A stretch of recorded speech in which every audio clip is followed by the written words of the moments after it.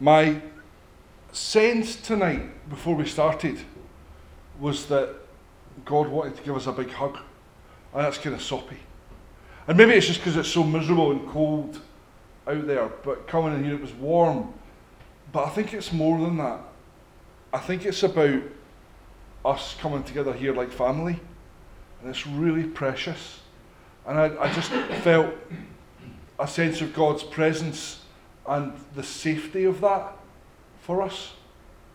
And it's just lovely because, like, one of my best friends up here playing and one of my best wives up here playing. It's just, thank you, Judy. Thank you, Alan. It's really awesome. It's such a privilege to be part of leading this. And I'm just in a really good place with it. So we are moving on in the story of David. Last week we saw David anointed as king in Hebron. This week we're looking at Jerusalem, at the whole of Israel. So I want to start with a reading from 2 Samuel chapter 5. All the tribes of Israel came to David at Hebron and said, "We are your own flesh and blood. In the past, while Saul was king over us, you were the one who led Israel on their military campaigns, and the Lord said to you, 'You shall shepherd my people Israel, and you shall become their ruler.' When all the elders of Israel had come to King David at Hebron, the king made a covenant with them at Hebron before the Lord, and they anointed David king over Israel. David was 30 years old when he became king, and he reigned for 40 years. In Hebron, he reigned over Judah for 7 years and 6 months, and in Jerusalem, he reigned over all Israel and Judah for 33 years. The king and his men marched to Jerusalem to attack the Jebusites who lived there. The Jebusites said to David, 'You will not get in here, even the blind and the lame can ward you off.' They thought, 'David cannot get in here.' Nevertheless, David captured the fortress of Zion, which is the city of David." Amen. That was David's kind of, at this point in his life, kind of final victory, the coming together of all that God had promised in Israel, the coming together of one nation under David. David had waited a long time for that to happen. And I have a couple of questions for us to think about as I kind of teach through some of this. The first is this: what is it like to wait?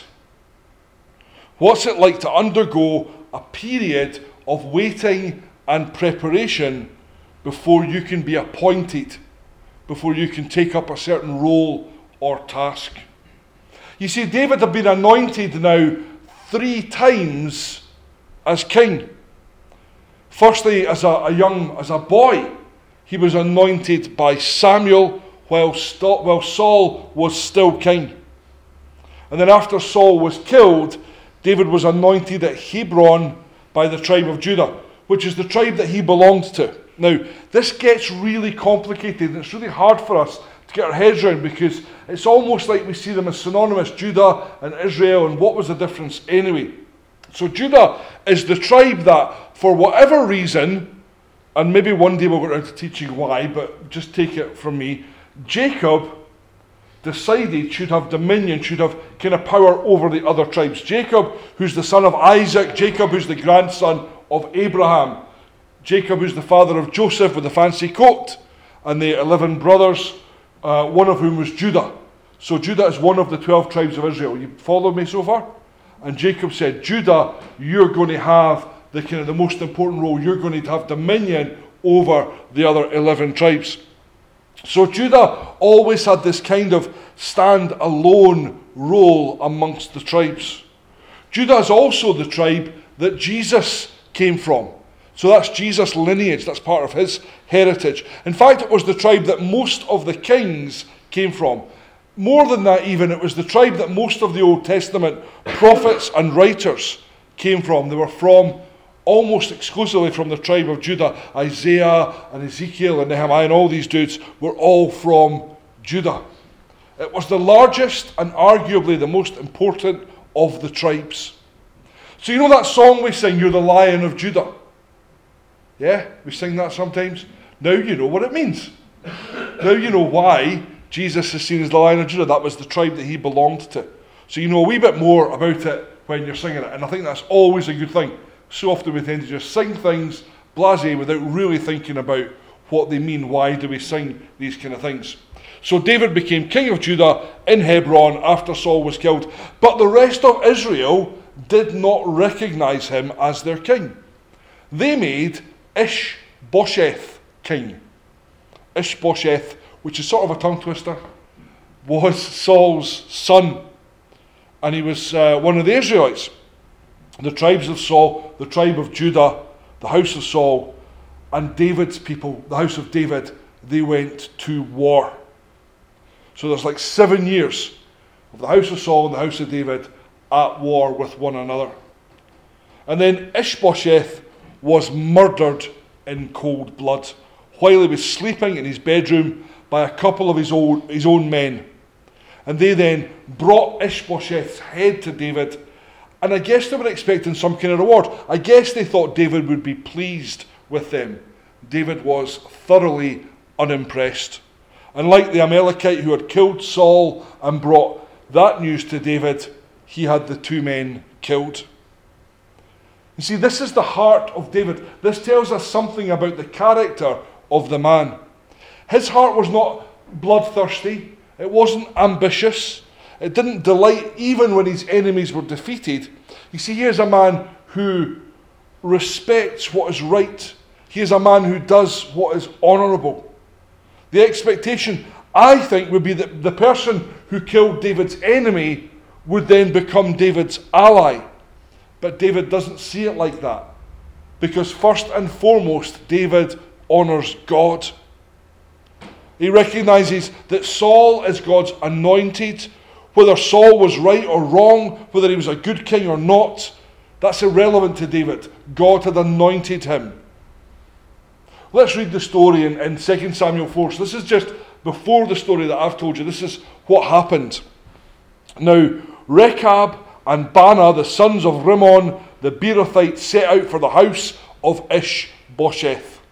And they arrived there in the heat of the day while he was taking his noonday rest. They went into the inner part of the house as if to get some wheat, and they stabbed him in the stomach. Then Rechab and his brother Baanah slipped away. They had gone into the house while he was lying on the bed in his bedroom. After they stabbed and killed him, they cut off his head. Taking it with them, they travelled all night by the way of Arabah.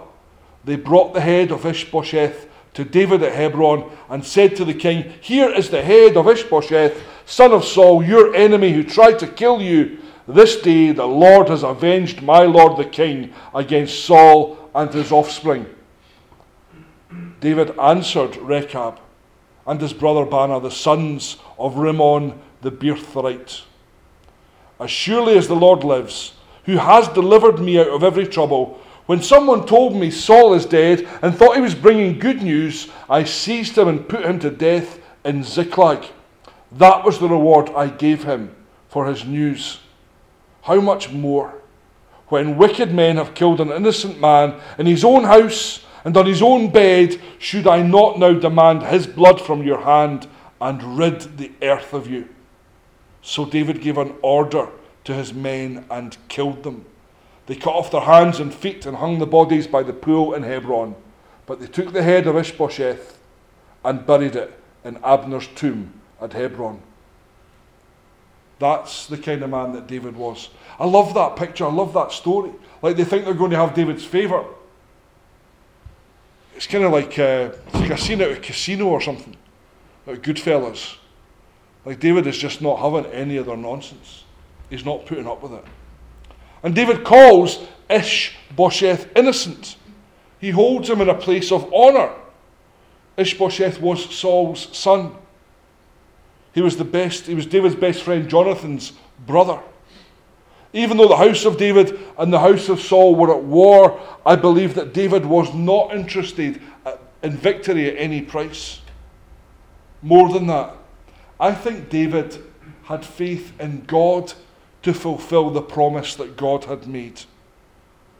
That God would fulfill it. He didn't have to do anything to bring it about. He didn't need to force it. He didn't need to orchestrate it, manipulate the situation. God would carry out his will.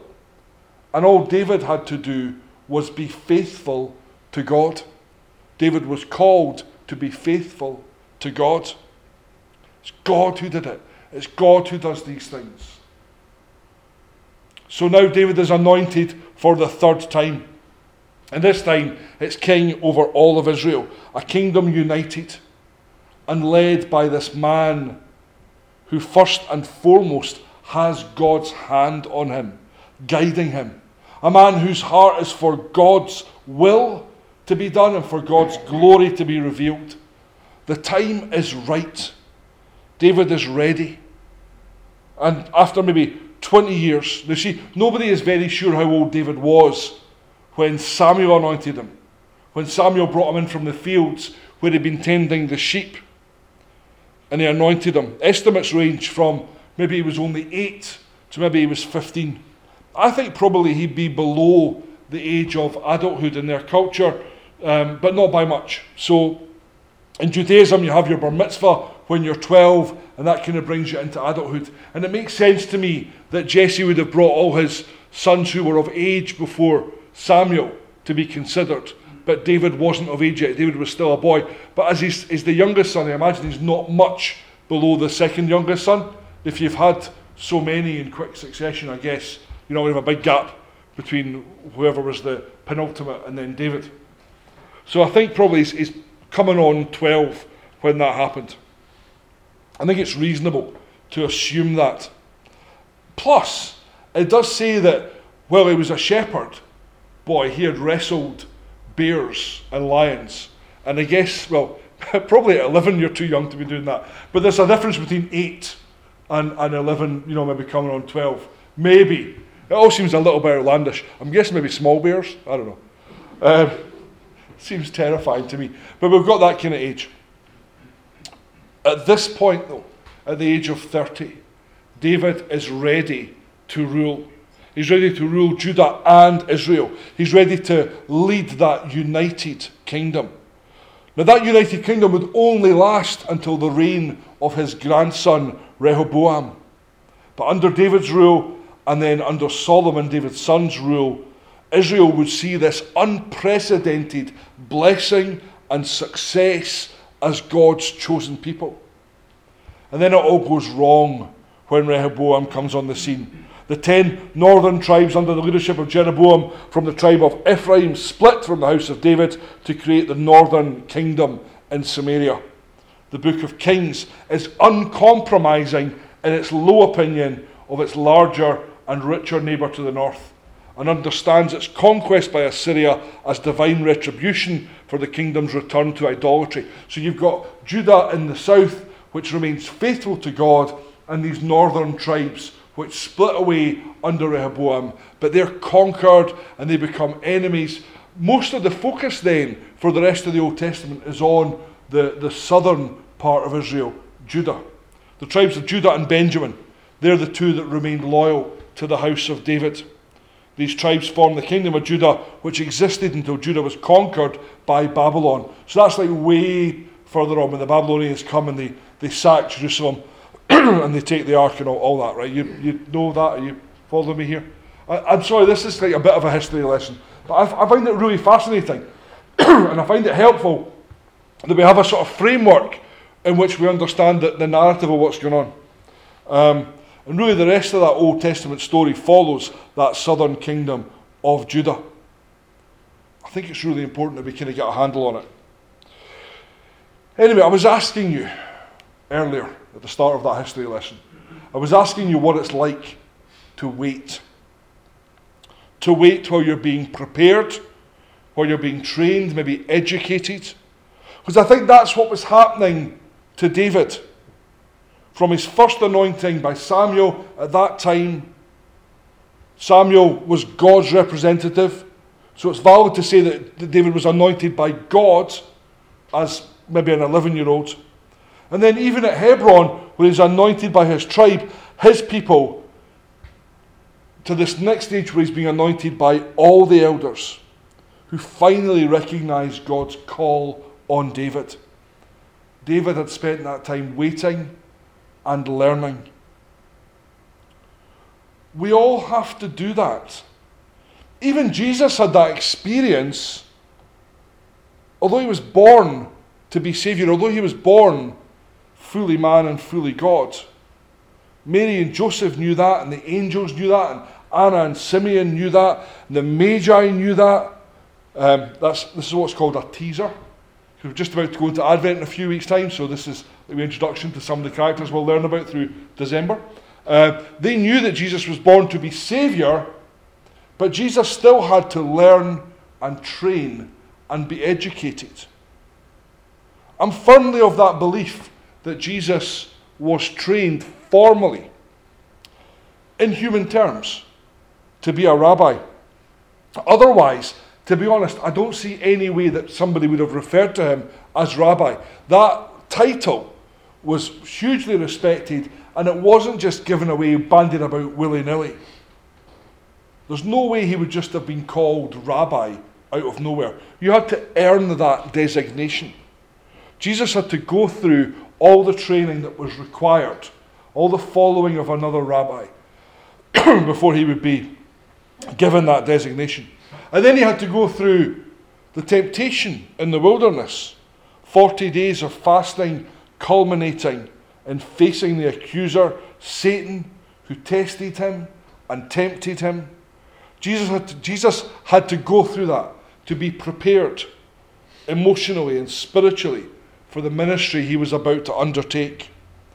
Jesus had 30 years of preparation for 3 years of ministry. In our lives, we have to go through similar periods of waiting, times of preparation. We need to be made ready for the tasks set before us. Now imagine if one day you just decided that you'd like to be a brain surgeon. So you got given a scalpel, and told, just carry on, just on you go, undertake an operation, carry on an operation. No matter what your qualities were, no matter your intelligence, your calm persona, your steady hand, you might have all the qualities of a surgeon, but without the qualifications, you might as well be a lumberjack than a brain surgeon. I know, I'm sure being a lumberjack requires a great deal of training and preparation too. It was a lazy comparison. When I was at Bible college, the first time around, so it's like way back, it's nearly 30 years because I'm so old getting. I was only 20 when I started at Bible college first time around, and I had no idea what I was going to do with a degree in theology. I had no idea what I would apply the training I was doing to. I had no idea what I'd do with the experience I was gaining. I was young. And particularly then, when you're young and at Bible college, you get kind of pushed in one of two directions. You can either become a youth worker, and I had absolutely no desire to be a youth worker, because young people are terrifying, or you can become a missionary. And I had absolutely no desire to be a missionary, because frankly, foreign countries are terrifying. So I really didn't know that's what I thought being a missionary was then. No intentions of doing that. I didn't know what I was doing with the degree that I was working towards. I had no desire for youth work or foreign mission. And I had no sense of God's call to either of those roles. I suppose, thinking about it, all I really felt that I wanted to do, or thought I might do, or felt some sense of call or at least association with, was being a pastor. Even then, I loved talking one-to-one with people, sitting down over coffee and listening to them and talking to them. And I loved talking to large groups of people. I wanted to pastor people, and I wanted to teach, and I wanted to preach. I wanted to lead a church. But how could I? 21, 22, 23. How could I, who at that time was unmarried, had no kids, I'd never had a proper job, I'd never paid taxes, I'd never experienced loss or success. I'd never paid a mortgage or a rent. Never owned a car. How could I pastor a church? The question that I had, in a nutshell, was why would a working man, or woman, could be a working woman, give me any respect or regard? Why would they listen to me? I know that sounds a bit sexy now. Why would a man listen to me? I'm sorry, but that was the question. That was the doubt that I had. How would a working man, why would he come and talk to me about his life when I had no sense of the life that he had? How could I empathise when I had so little life experience? So God led me away from Bible college. And then I got married, and we had children, and I worked as a prison officer, and I bought a house and a car, and I paid taxes, and I got some life experience. The sense of God's call, though, never left me. I said at the time I was putting it on a back burner in my life. And then about 7 years after I left Bible college, I felt that sense of God's call begin to bubble up inside me again. A sense of calling. And I saw a job in the Scotsman, and I applied and I got it because I believed God was calling me to it. And I remember even saying as much in the interview. That's not typically something you would say in an interview. But I sensed that. It was a job within a Christian organisation, so maybe it wasn't entirely inappropriate, but it's quite a bold thing to say. I think God might be calling me to this job. It's a bit of a trump card, really, isn't it? And I became the field worker for the Grassmarket Mission, and I learned even more about life. And I learned about poverty, and I learned about need and purpose and value. And I learned about shame and reconciliation and forgiveness and brokenness and guilt and healing. And then God fulfilled that call he placed on me when he brought me into pastoral ministry in St. John's. And I couldn't have done it without the experiences and understanding that I had gained, without the waiting, without the time spent learning. I'll tell you a wee story that actually I haven't told very many people. I'm getting to a point now where I'm scared that I'm running out of stories, so I have to try and make new stories. This is an old story. This happened to me. I'd only been a Christian for a few weeks, maybe a couple of months. And I was asked at St. John's on a Sunday night to give my testimony and tell my story about how I'd become a Christian. And I think it was the following week, might have been the Monday morning.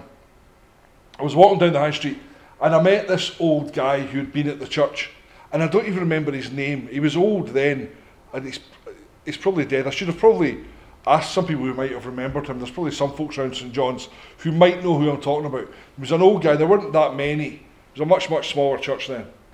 And he stopped me in the street and he said, "Oh, David, that was great last night. Really enjoyed what you had to say." I said, "Oh, thanks very much." Basking in the glory of the first seeds of success. So that was really good. And he said, with a kind of smile on his face, and a kind of wee, he said, "Maybe one day you'll be the pastor." And we laughed. Because it was impossible. I was only 19. St. John's had never had a pastor. There was never any hope of them calling a pastor. It was utterly ridiculous that just because I had told my story in 5 minutes on the Sunday, maybe one day you'll be the pastor, son. There I am, 19 years later. And I was ordained to be a pastor in St. John's. Now, I'd love to say, oh, maybe that was prophetic. I don't think he would even have had a sense of prophetic. I think it's just a passing comment. But it stuck. Well, sort of. It's not like I was holding on to that, but it's just funny. Waiting for God. Waiting for God to fulfill the call that he's placed on you, the promises he's made for you, is not something that has to be passive. Because this is not nothing. If you're in a period now of waiting, and you're not sure what God is calling you to, you're not sure what He's got for you, you're not sure when that will be fulfilled. Maybe He's told you some things, He's given you a passion, maybe you've got a sense of calling, the thing that you're really keen on, the thing that you really desire, the place you want to be, the stuff you want to be doing. And you're thinking, when is that going to happen? This period of waiting does not have to be passive. It's not nothing. Perhaps God is preparing you now in your life, training you, investing in you. God is molding and shaping you for His purposes. And what are they? What are God's purposes for you? This is cool, I think. I know what God's purposes are for you. At least I know in part. I know what they are. Because they are ultimately, and most importantly, the same for every one of us. They were the same even for David. Because David was king, but that being king was secondary to him. God's call on me was to be a pastor, but that is secondary to what God's call really is on my life. You see, David was primarily something else. David was first and foremost called to the same thing that we are all called to. And it doesn't matter if you're a king or a pastor or a surgeon or a lumberjack. We are all called to the same thing. We are all called to be worshippers in the presence of God. That's what God is calling you to before anything else. That's who you are. You are a worshipper in the house of the Lord. I think that's fantastic. I love that. And as we grow and learn in our faith, God is preparing us for that job first and foremost. That's who we are. That's your identity if you're a follower of Jesus. You are first and foremost a worshipper in the presence of God. You're a worshipper in the house of God. Every sermon topic in this series comes with a psalm. And I'm going to finish up tonight just by reading the psalm that I kind of ascribed to this topic. It's not even written by David. The psalm I'm going to read was written by the sons of Korah. But it speaks of God's people in God's presence, worshipping Him. And it's a psalm I want us to listen to and to take on board as the people that God is moulding us to be. The people first and foremost God wants us to be. Our characters and our hearts and our desire.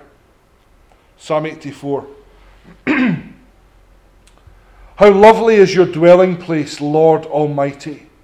My soul yearns, even faints for the courts of the Lord. My heart and my flesh cry out for the living God. Even the sparrow has found a home, and the swallow a nest for herself, where she may have her young, a place near your altar. Lord Almighty, my King and my God. Blessed are those who dwell in your house. They are forever praising you. Blessed are those whose strength is in you, whose hearts are set on pilgrimage. As they pass through the valley of Baca, they make it a place of springs. The autumn rains also cover it with pools. They go from strength to strength till each appears before God in Zion. Hear my prayer, Lord God Almighty. Listen to me, God of Jacob. Look on our shield, O God. Look with favour on your anointed one. Better is one day in your courts than 1,000 elsewhere. I would rather be a doorkeeper in the house of my God than dwell in the tents of the wicked. For the Lord God is a sun and shield. The Lord bestows favour and honour. No good thing does he withhold from those whose way of life is blameless. Lord Almighty, blessed is the one who trusts in you. Amen. Let's pray. Father, I thank you that you are moulding and shaping each one of us.